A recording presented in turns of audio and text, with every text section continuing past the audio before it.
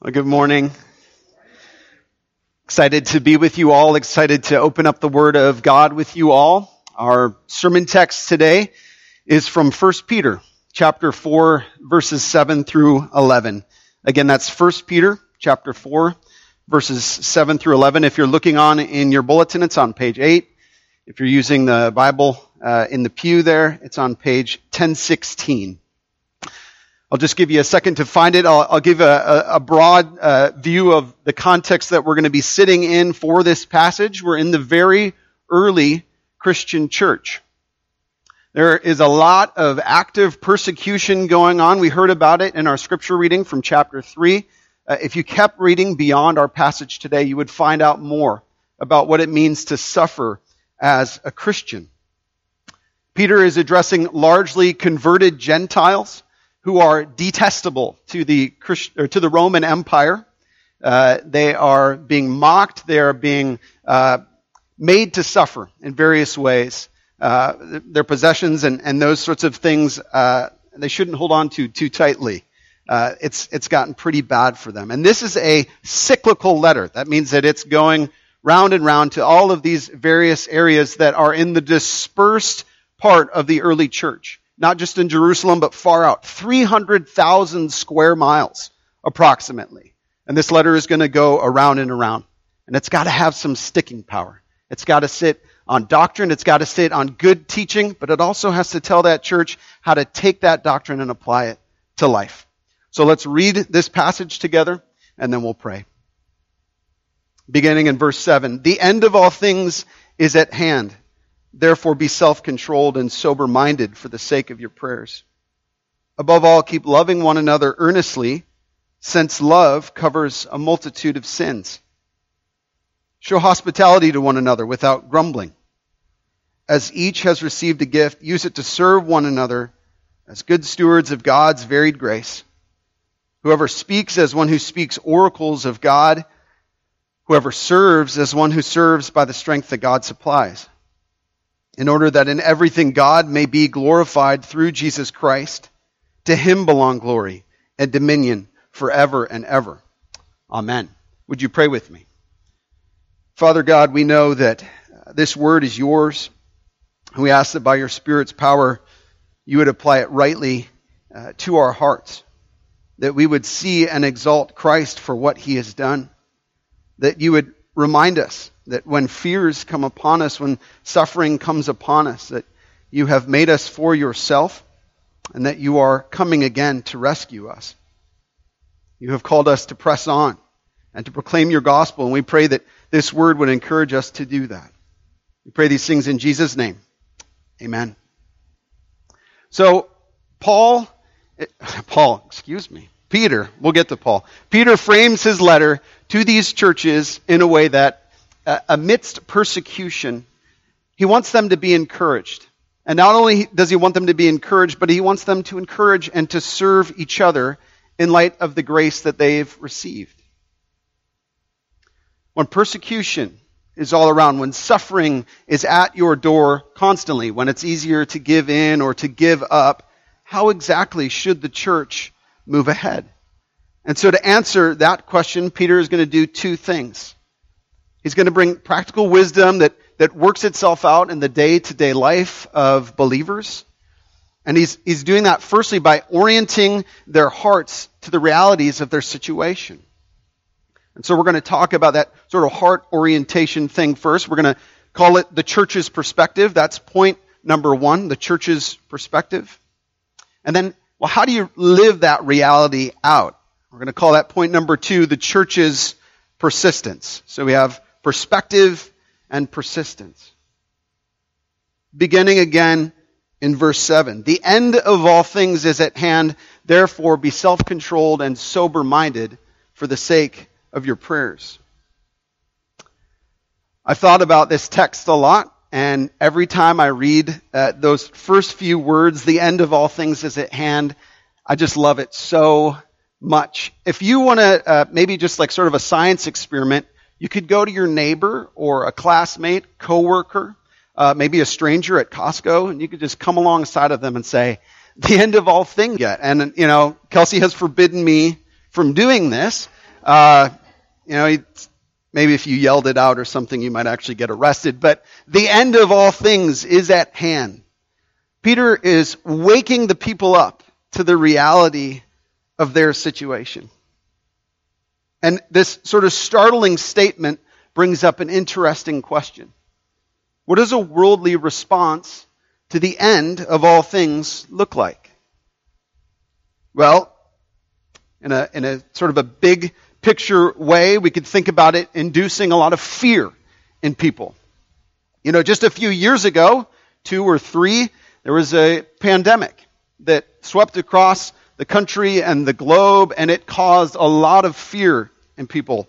But even before this pandemic, there were movies and shows, a common culture that is dedicated to talking about the end of the world. There are big blockbuster movies that deal with these cataclysmic events and shows about prepping in case bad things come upon you. And these things are, in some sense, intriguing for us because we resonate with the fear that is there. As much as we claim Christ, we still have some of this fear. And I think Peter is dialing in on a sort of a second level of fear, an inner fear. That's probably more at the center of his argument. If we follow the logic of Peter's first imperative to be self-controlled and to be sober-minded, then we start to see that this looming end does something to our hearts, to our desires, to our ambitions, to the things we want to do, to the things that we want to see. And we all live like this to one degree or another.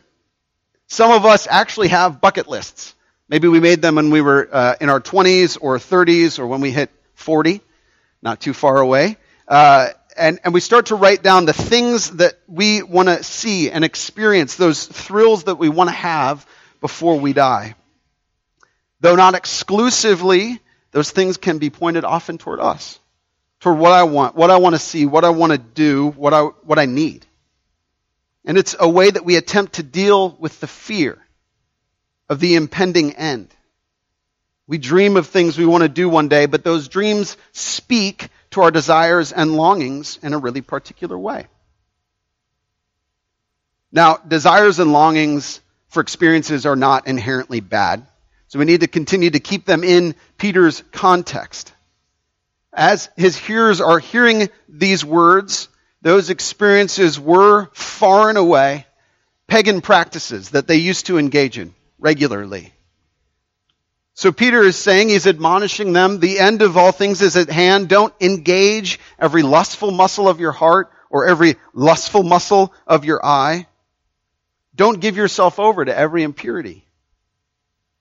Peter actually reasons in the other direction, across the grain. He says, if suffering comes upon you, and if you kept reading verses 12 to 19, you're going to see a lot of that. If persecution comes upon you, even martyrdom, if those things are awaiting you tomorrow, focus on habits of grace, on disciplining your mind and your body. But we scratch our heads. Why is Peter able to say this? How's he able to impel these hearers to do this sort of discipline on mind and body in face of the fears that could be facing them? Well, he has a particular understanding of the end. He's not just referring to these believers' various times of earthly departure. Remember, this letter's got to have long sticking power. It's going to hold in the church for generations. Rather, he's probably thinking on Jesus' words from his earthly ministry. Something along the lines of John 14:3. And if I go and prepare a place for you, I will come again. And I will take you to myself, that where I am, you may be also. We have sort of an echo in Peter's ears of the Schwarzeneggerian, I will be back, I'll be back. I don't want to mess it up. I'm in California. Peter is admonishing these believers, don't give up or give in. Stay self-controlled and sober-minded. Endure for a little while longer because Christ has promised he's going to return. He's going to take you to where he is. Your engagement with your heavenly King is far greater, far more rewarding, and appropriate to who you are now. You're not those Gentile pagans any longer. You are a chosen people in Christ. It's language that is from the rest of the epistle. Don't retreat or surrender. For the sake of keeping your hearts aligned to God through prayer, you're going to have greater fortitude. You're going to have greater peace. You're going to have greater perspective. You're praying to the God who holds your days in his hands. So Peter has addressed, in one sense, the most critical relationship in these believers' lives, the vertical relationship. Rightly oriented believers keep their bodies, keep their minds stayed on Christ. But there's an important sort of turn as we move into verses 8 through 11. They don't do those things in isolation. They don't live in isolation. Peter widens out his perspective to the whole church now in a series of instructions that are directed toward the one another's. That is the church. Now these instructions answer the question, how should the church press on together into the future? And so we've talked about point number 1, the church's perspective, and now we move on to the church's persistence. This isn't a one-soldier battle. God didn't intend for his church to persist merely as individuals. And so Peter's going to bring these practical exhortations to the believers in the dispersion that helps them link arms on the battlefield. And so we start with verse number 8. Above all, keep loving one another earnestly, since love covers a multitude of sins. Peter is returning to a theme that he's hit upon throughout this letter. And it's one where he's admonishing these believers to express the love toward each other that they've already received in Christ. But we're sort of shaken with this covering a multitude of sins. What does that even mean? We can't say that believers atone for one another. They don't pay for the sins of another person. Only God justifies us in Christ. I think Peter here is talking about a pruning type of love. These verses are so close to sort of the pressured situation of verse 7. And then he follows this with an above all. They draw out the fact that loving one another in light of what's going on in this vast dispersion is difficult. The pressures to return to an easier way of life are immense. If not loving your neighbor, if it saves you from being harassed, why not, just avoid it altogether? If you can avoid helping out a brother or sister and it keeps you from being beaten in the street or from all of your goods being taken away from you, how easy would it be to deny that you love your brother on your right and your sister on the left? But that's sin. And Peter, in addressing the wider context of believers, is describing a love that prunes. With complacency and waywardness or turning back to an old way of life as the backdrop, Peter uses love in this active sense to propel believers to pull one another back from turning to the pagan culture around them, from ceding all belief in Christ and bowing before the Roman Empire. Peter goes on from this loving one another to another practical exhortation in verse 9. Show hospitality to one another without grumbling. As I thought about this, it seems like a really big ask of Peter to tell these early Christians to show hospitality without grumbling. If I've walked or ridden with my family and the things that I own for hundreds of miles, and I've landed somewhere, and when I get there, I see that the stinking arm of the Roman Empire is still right next door. And they hear that I'm a Christian. They heard me saying the name of Jesus, this dead man. They come and they plunder most of the things that I have.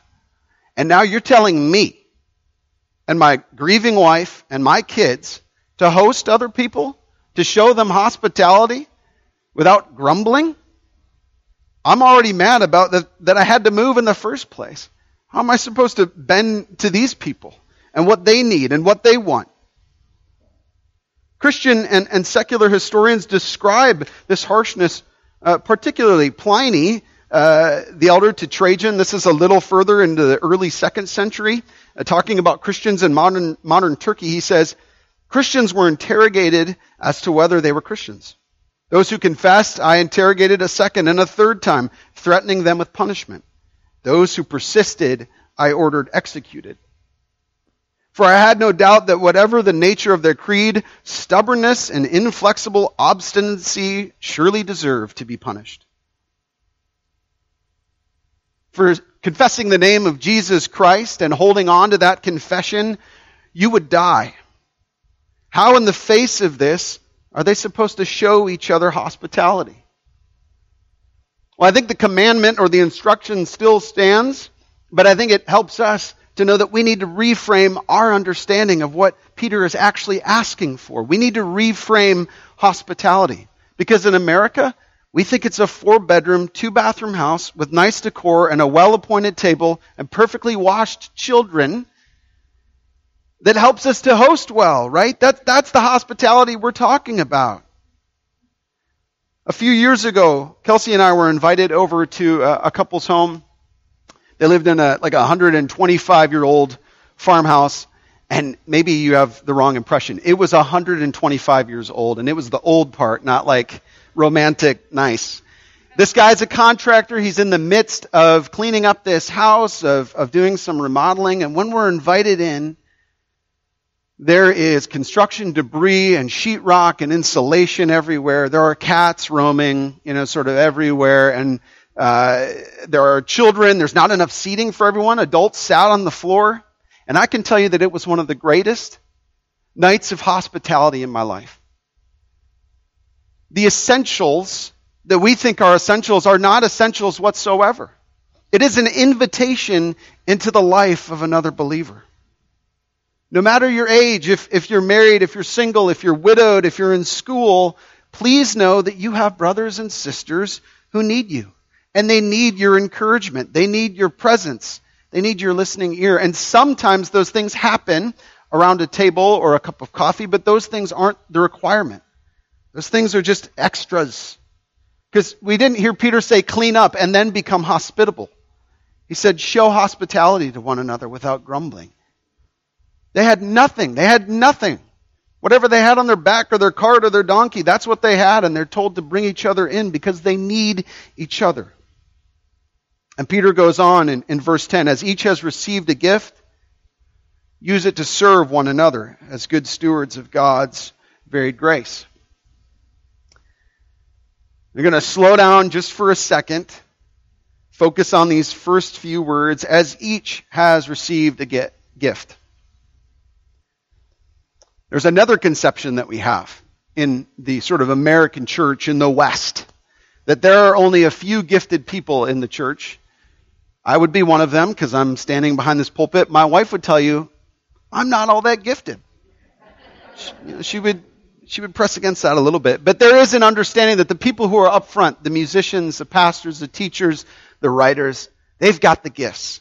And the rest of you, I guess, just show up and receive from us. But that's not what Peter has said. Peter has said, as each has received a gift. Some here pray, and they love to pray, and they've been praying for 10 years, or 20 years, or 30 years, or 40 years, and they have a prayer journal. And they have people that they write down their names, and they keep track of, and they watch God's faithfulness come through their prayers. There are some people who love to do maintenance here. They love to get their hands dirty. There are some who love to program and engineer, and they do things that I don't like to do, I don't want to do. I could grow at a few of these things, but the point is that we're not all gifted the same way. Some are encouragers. Some love to smell babies, and they love other people's babies. And there are things that I might not be gifted at. But the central point is that there is no elevation of one gift over another. As each has received a gift, use it to serve one another. Not to be elevated, not to serve yourself. God gives all these gifts and then tells us that we need them in each other. He talks about this in different ways in Romans 12 and 1 Corinthians 12 as Paul describes the many parts of Christ's body, the church. The central point is that These gifts are not given for us. And there are many gifts that don't always show their face, but those people still have gifts. We need to recognize them, encourage them, and be served by them. Again, especially in Peter's day, we can imagine these refugees, often scattered and scared. And I need this guy over here, whatever he's got. If he's good at fixing my cart, I need him more than I need somebody who can probably read to me at that point. In your English translations between verses 10 and 11, there's typically a colon there. So we use verse 11 to kind of think about that explaining verse 10. It says, whoever speaks as one who speaks oracles of God. Whoever serves as one who serves by the strength that God supplies. So if these are two sort of big gift categories that Peter is thinking in, we want to think about them as descriptive, not proscriptive. There aren't just speakers and there aren't just servers. There's all sorts of different aspects, facets of what serving and speaking look like. But Peter is dialing in on this particular part, the source of those things, the source of speaking, the source of serving. They are from God and they are for God. Now he's probably thinking about the gathering of the church here. That is, these are the words, the oracles of God. But it is important to remember, again, in the context of sort of the dispersion perspective, these elect exiles as they're scattered all over, when they're doing these things, when they're speaking and when they're serving, it's by God and for God. And that the gathering of the early church, especially in its historical context, it's not inside a nicely ordered building like GBC with a new sign. The bigger impetus is that when we're speaking and when we're serving as Spirit-indwelt believers, those things come from God and they go back to God as we see them expressed in the gifts of the church. And so we can tease this out a little bit further. When we're speaking the truth of God's word here or elsewhere, if we're on a park bench with a coworker or we're having a neighbor over for dinner, when we're speaking those words, those are God's words. When we're speaking a word of edification, we're bringing a verse or a devotional that we've meditated on. That's not your wisdom. You didn't come up with that. God gave you His word, and you use that word to serve one another. And it came from Him. It's from God. It's for God. We're not going to cut out God. We're not going to make it about us. Verse 11 goes on, in order that in everything God may be glorified through Jesus Christ. To Him belong glory and dominion forever and ever. Amen. Peter waits until the end of our passage, and in the midst of sort of a benediction, to give this purpose. To Him belong glory and dominion forever and ever. And he's referencing this in order that in everything God may be glorified through Jesus Christ. If you're like me and you're listening to a sermon and the preacher gets to the last verse, you get really excited and you start to shut your Bible kind of halfway. I'm going to beg you to hang on for just a second. We're going to stop here and consider the present implications that surround a passage like this and its historical context. We're not intending to, but sometimes we implicitly shrug a passage like this off of our shoulders like it doesn't matter. Why? Well, because most of us are not being dragged out into the street. Most of us aren't being harassed for our Christ-imitating behavior. Peter first wakes these believers up.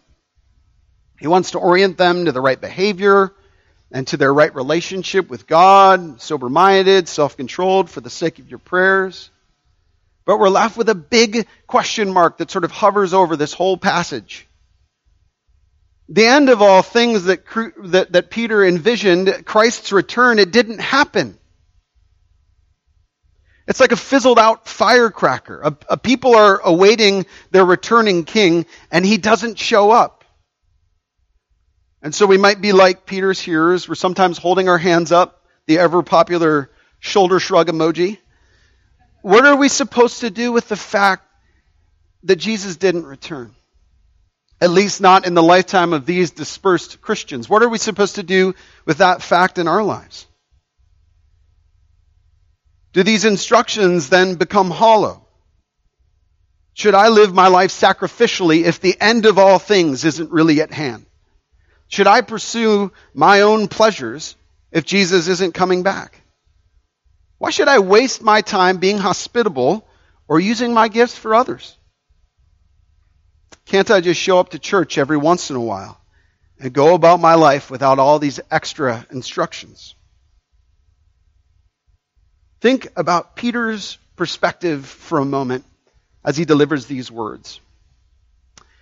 The book of Luke recounts Peter's calling in chapter 5. He's called from his fishing lifestyle. He's a fisherman, and he becomes one of the inner circle disciples. Out of the 12, he's there in the sort of the core three with James and John. We sort of elevate these apostles in our mind, but they are portrayed as very sinful and very broken for a particular reason, because they are far more like us than not. Peter is called from his life while he's doing his thing. He's probably got an internal bucket list too. He's got hopes and dreams and desires of his own, and Scripture testifies to a dramatic personality. Jesus sees him, Jesus calls him, and so he starts following this no-name rabbi from a no-name town around. And then the kingdom of God, through our Lord Jesus, starts showing up in miracles, in teaching, in feeding, in confounding the wise. Perhaps Peter's internal bucket list changes. He starts to put all of his hopes upon Jesus, and they just grow, and he loves his perfect teaching and his love and his zeal. Peter has hopes and dreams and yearnings for relief and for this kingdom to start. Perhaps he's even thinking about his place in the kingdom. He's so certain of Jesus' earthly coming kingdom that he's callously hard to Jesus when Jesus announced that his own death was in sight, that his time for crucifixion was drawing near. Peter denies him. He says, "Far be it from you, Lord, that this thing should happen." And yet it was Jesus' willing sacrificial obedience that brought him to the cross. And there, at the cross, the hopes of so many who had been healed, who had been taught, who had been confronted, who had been loved, maybe even shared a meal with our Lord, all of those hopes ended. Jesus died on a cross, and that was the end of all things. This horrific injustice, this tragedy of tragedies. One time in all of human history, a perfect man dies, a sinless man, a man righteous under the law. He dies by humiliating crucifixion. Crushed for our iniquities, the wrath of God was poured out upon him. And all of Peter's hopes come rushing out with the greatest gut punch in history. Jesus Christ, the promised one, the Messiah, the Lion of Judah, he cries out, "It is finished." And I'm sure Peter thought, this is the end of all things. Everything I hoped for. Maybe it's even more severe for Peter. Scripture testifies to him denying Jesus 3 times before he's at his cross. But here our passage finds its wonderful and its personal context. As they take Jesus' body from the cross and place him in the tomb, what's Peter thinking? He gave his life to a king and a kingdom for a few good years, and what's he gotten for a reward? A crucified leader and all of his shame. What's all this for? All of my believing, all of my hoping, all of my behaving. And maybe you're skeptical too today.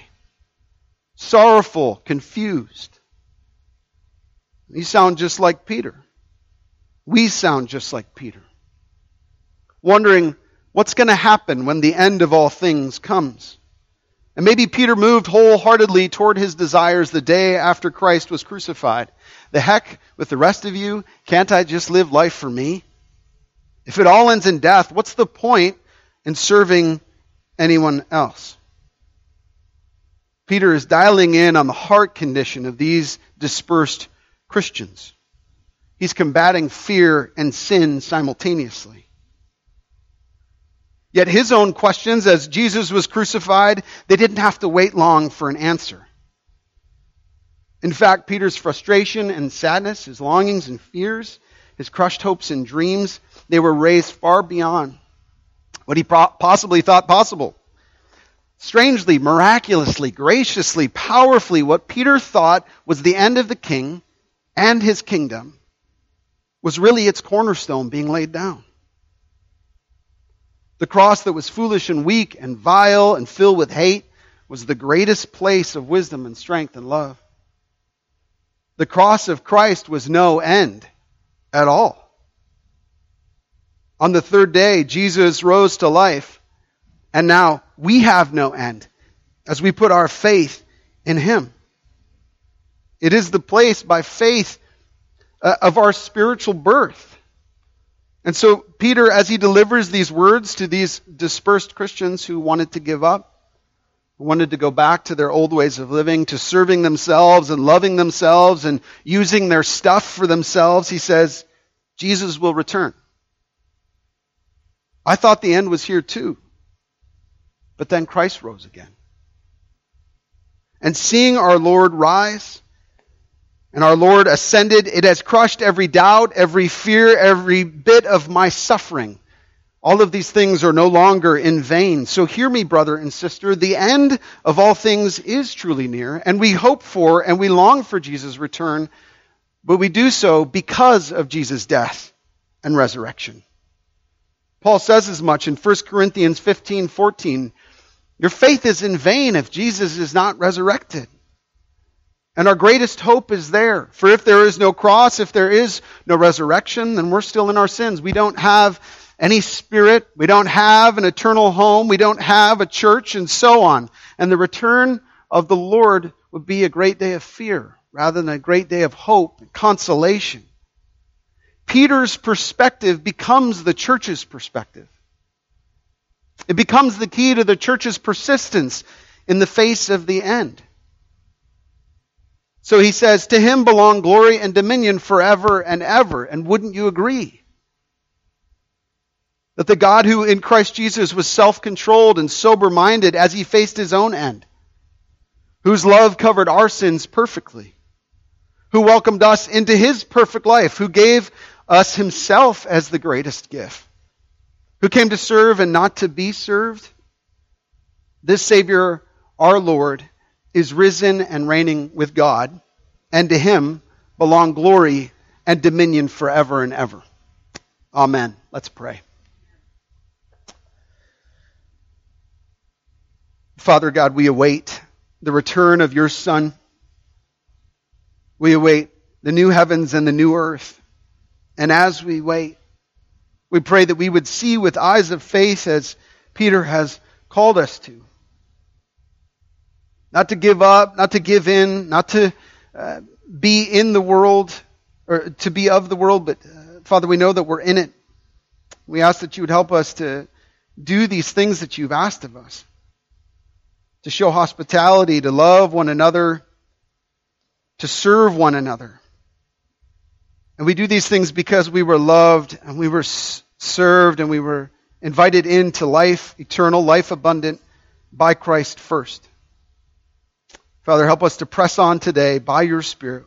In Jesus' name we pray. Amen.